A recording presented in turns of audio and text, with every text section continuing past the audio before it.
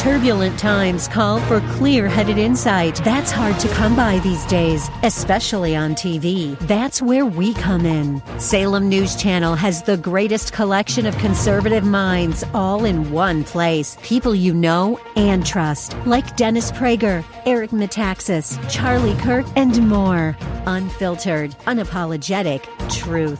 Find what you're searching for at snc.tv and on Local Now, Channel 525. The Cal Thomas Commentary is brought to you by Values Through Media. Now here's syndicated columnist Cal Thomas. Speaker Nancy Pelosi said on Face the Nation last Sunday, President Trump will have, quote, every opportunity to present his case during the House's ongoing impeachment inquiry.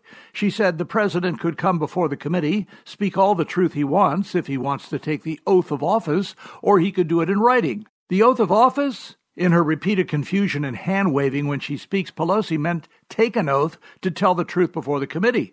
This would be a trap, and the president knows it. After poisoning the waters for weeks with selectively leaked testimony from people who help advance the Democrats' narrative, some of whom are anti-Trumpers, Pelosi thinks any comments by the president would be treated fairly.